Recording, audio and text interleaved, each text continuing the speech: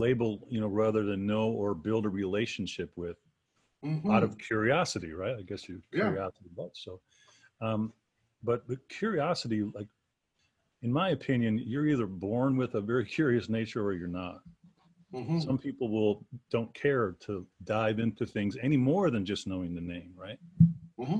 I remember one of my teachers, Tom Brown, told me once he was talking about something like a red fox, for instance.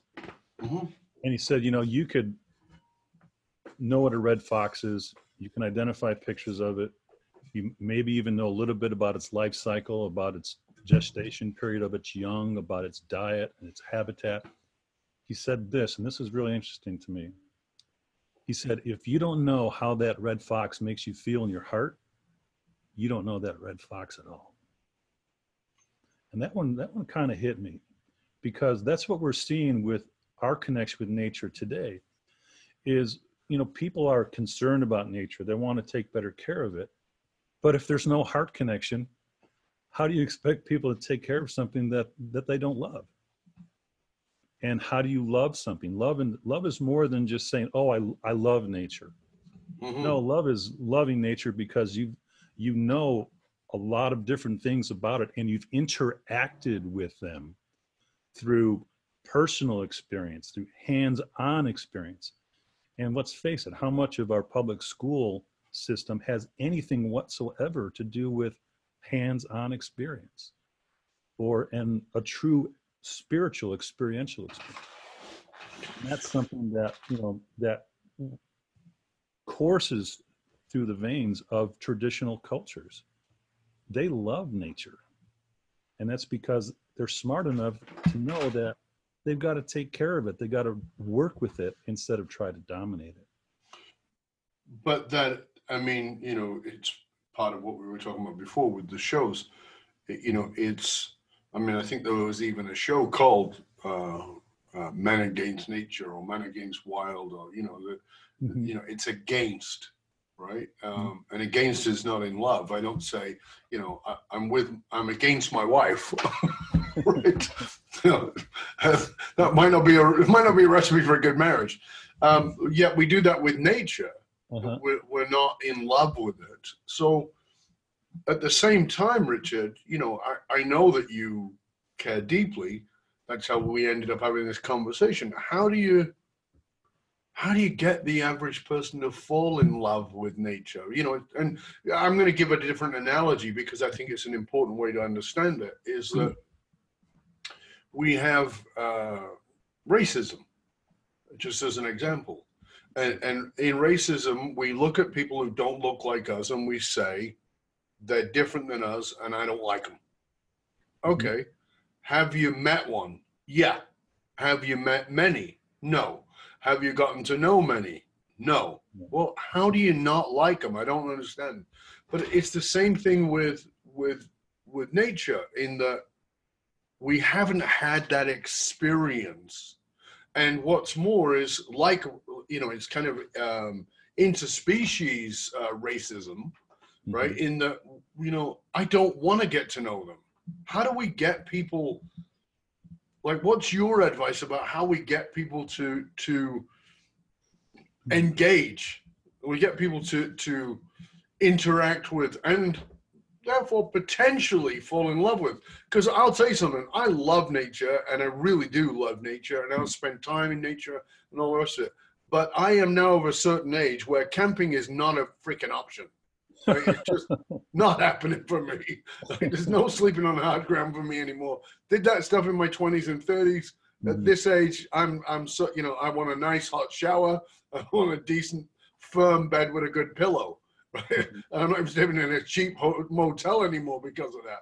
So, I know we've gotten soft, that I own that, but how do we get people to, without dropping them off in the bush, how do we get them to fall in love with nature again? Or you do it by taking classes from people like me, people that are going to give you experiential, hands-on experience without putting you in a dangerous situation. What I do with my classes, plants are so important. It's like survival itself, learning to live off the land or with the land, I prefer to say, has to do with plant knowledge, being able to recognize food, being able to recognize resources that you can use for rope, that you can use for building shelters. So like plants are a big one. And when I teach people about plants and I start to get them to sample these plants, or we'll gather a bunch and we'll start to incorporate them into our regular meals during the class, these people, I mean, you should see the glow in their eyes, right? Because that's just the beginning of it. I mean, you know, there are hundreds of plants here, hundreds of edible plants. And if you can, you know, I found if I can just introduce people to maybe 10 or 15 or 20 during the course of a week, they have the confidence then. They don't have the fear. They have the confidence to identify that plant when they get home, even though they might forget its name, right? They'll recognize it and they'll be able to utilize it, and they'll be able to get curious about it, maybe look it up on the internet, tell their friends about it, maybe collect some with their kids, and have that then become a part of their family tradition or experience. Yeah. Gerald Jampolsky years ago wrote a book called Love is Letting Go of Fear. You know, and so when we talk about falling in love with nature, then it's obvious that we've got to overcome our fear of nature. And I feel like many people are weirdly fearful of nature. And I'm not talking about fearful of bears chasing them down the path. I'm talking about just fearful of nature. I mean, people are fearful of the frickin' rain, right? I don't particularly like being in the rain in the city, but you know, I'm not fearful of it. That's different, right? But I feel like people are. So outside of, you know, joining nature school and signing up with you, what would be somebody could do sort of now? I mean, is it, you know, this wonderful thing about YouTube and things like that. Is that where we start? Do we start with YouTube and just looking at some of those shows and getting, I mean, are we trying to hook some curiosity? Are we trying to hook some intrigue about the subject? I don't see anything wrong with YouTube at all. I think there's a lot of really good instruction on YouTube. Yeah. You know, people really want to learn about plants too. I mean, there's usually college campuses and things like that, or health food stores will probably have some kind of herbalist attached to it that maybe does plant walks, where people are just learning to identify and being introduced to plants. But that fear from nature that you touched on comes from the fact that we're not introduced to it. We don't know it. School is not teaching that type of connection. And when we don't take the time to get to know something, we generally fear it. Right. And we do this with Very people. Yeah. We do this with cultures. And when we're fearful of that, you know, what man fears, man ultimately destroys. Yes. And that's what we're seeing today. That's what we're seeing. That's a very good point. What man fears, man ultimately destroys. And what man fears is usually what he doesn't understand.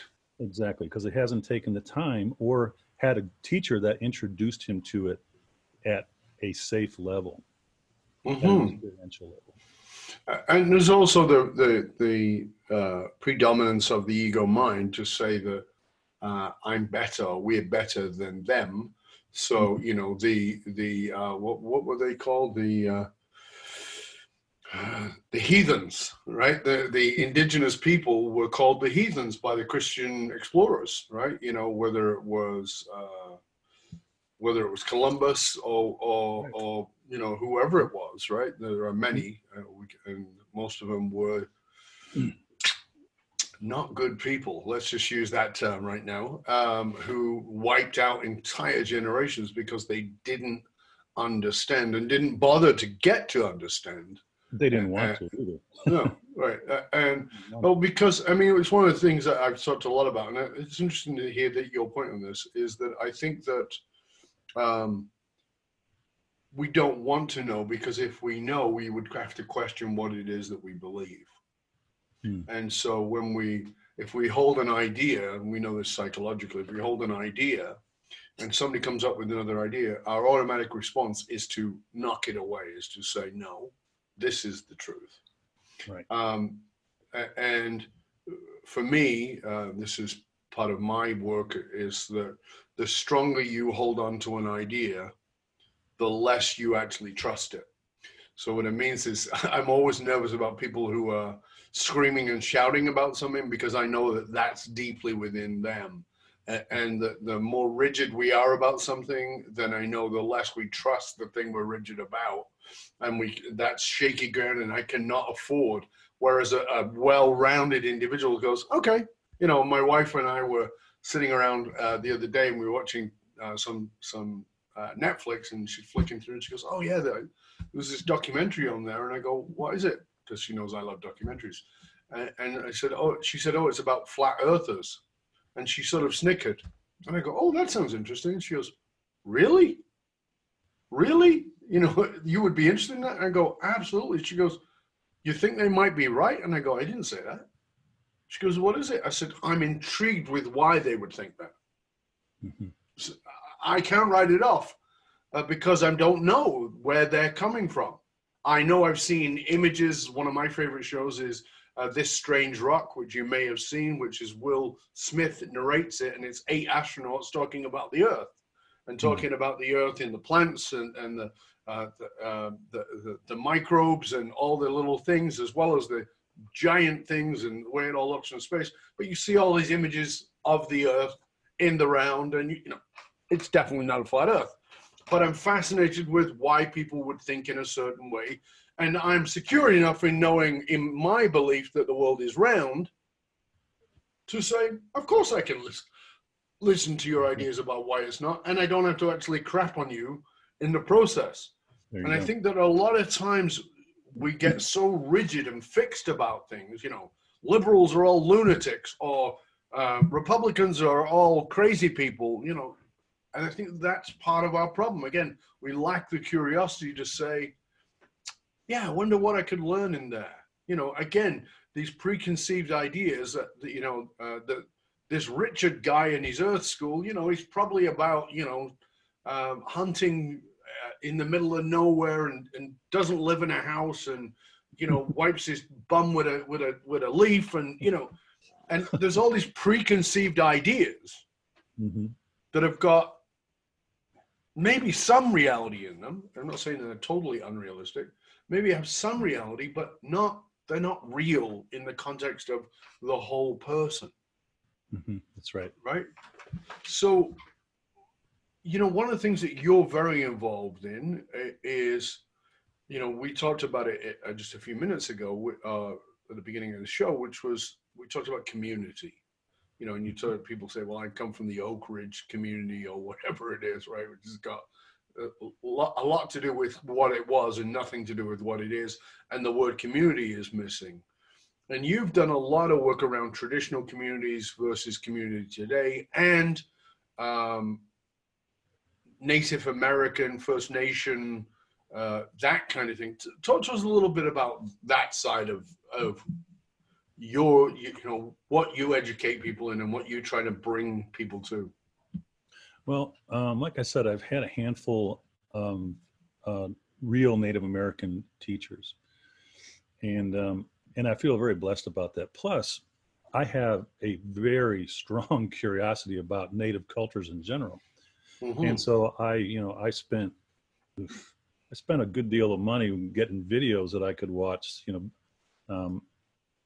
video series on all the tribes in the United States, and read about the history and their encounters with the pioneers and the settlers.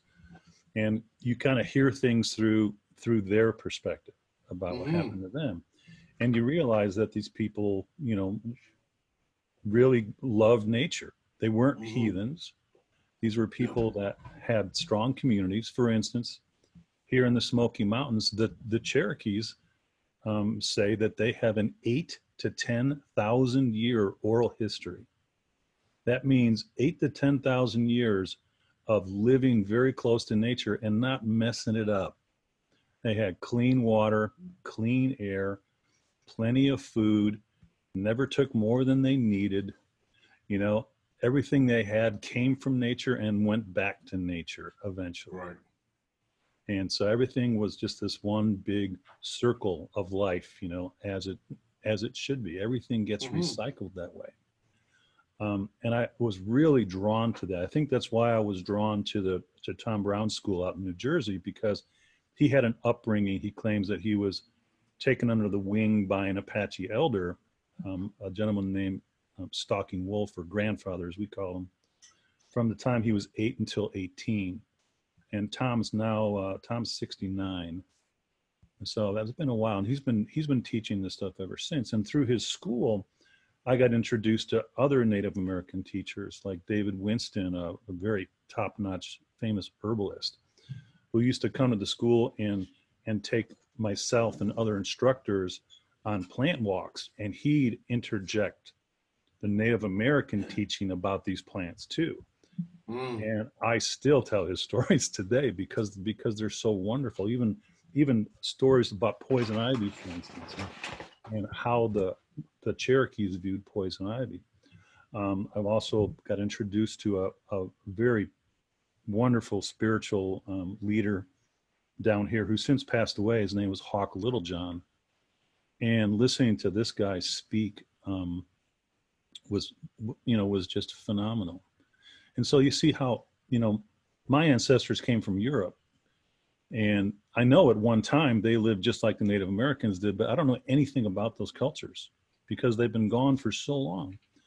So I think what happens to us, or at least me, was I was very drawn to that. I was drawn to that because these people had what I viewed as communities still, even though, you know, we all know what happened to Native Americans. They still hang out together and they share songs and stories between the different tribes across North America. They're keeping it alive. Now, do they know a lot about nature? Not necessarily. Some of them maybe do, but a lot of them have, you know, lost a lot of the skills too. You know, they've lost some of their skills. They're trying to reclaim them, but not everyone in a particular community really cares to reclaim them. Some of them want to get out of that. They want to go to the cities. They want, you know, it's a really interesting situation to look at.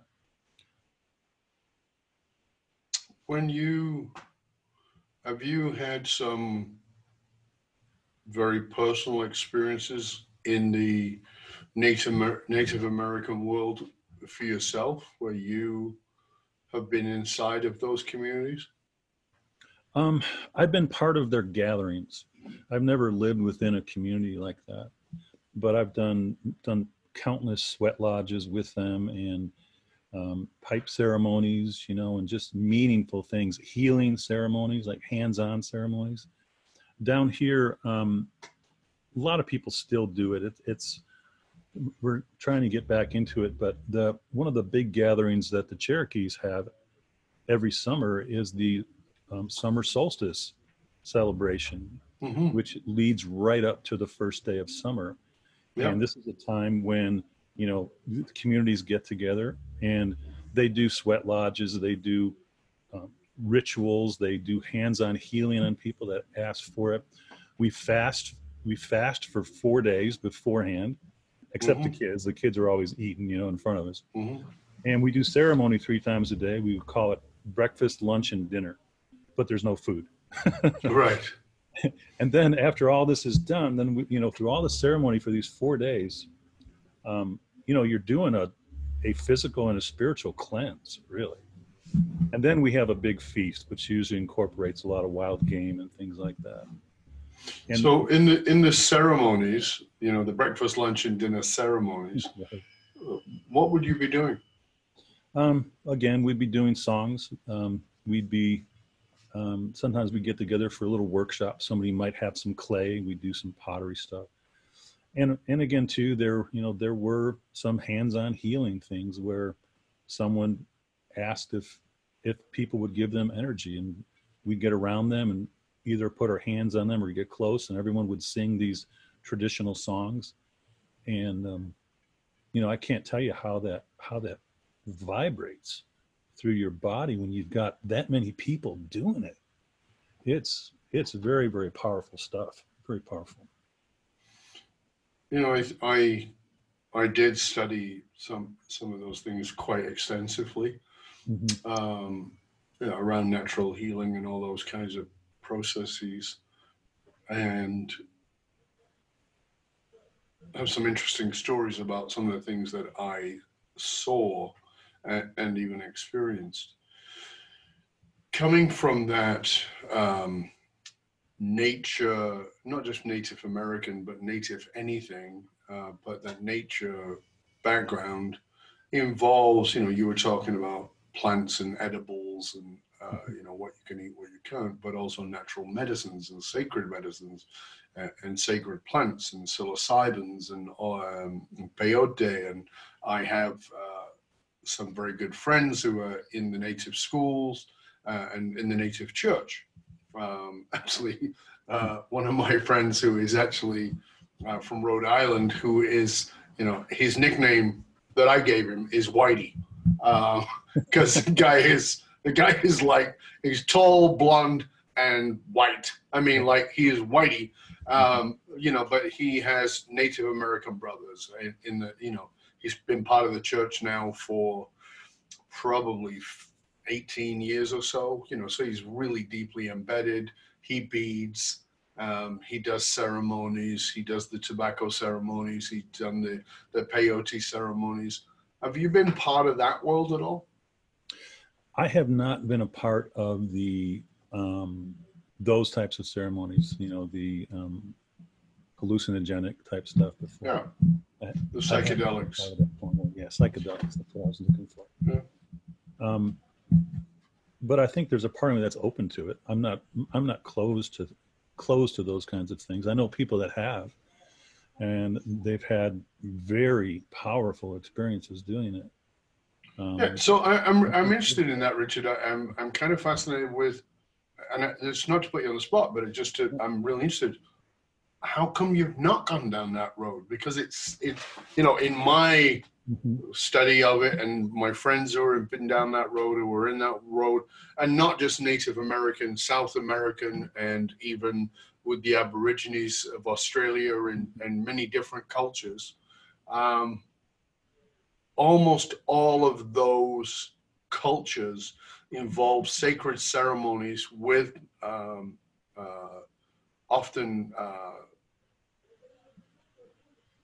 sacred medicines that are hallucinogenic, as you said, but certainly other reality involving experiences. I'm really interested in how you didn't, you know, you said you're 60, how you didn't go down that road, and you've been involved in this since you're a kid in some way, right? Oh, I smoked my share of pot. Yeah, well, plenty of that, you know, a couple, sure. You know, some of the mushrooms a few times, you know, those were kind of fun. But I'm talking about as a sacred ceremony. You know, that's a different thing than smoking a joint with your mates. I mean, none of that, when any of the ceremonies I've been involved in, none of that was part of those ceremonies. I mean, you know, sweat lodges we did, of course, we did, you know, lots of those. But I think that, you know, some of these gatherings were so large, you know, they were, you know, maybe there was stuff going on I didn't know about. Of course. You know, but I was never a part of that. But I'm open to it, to be honest.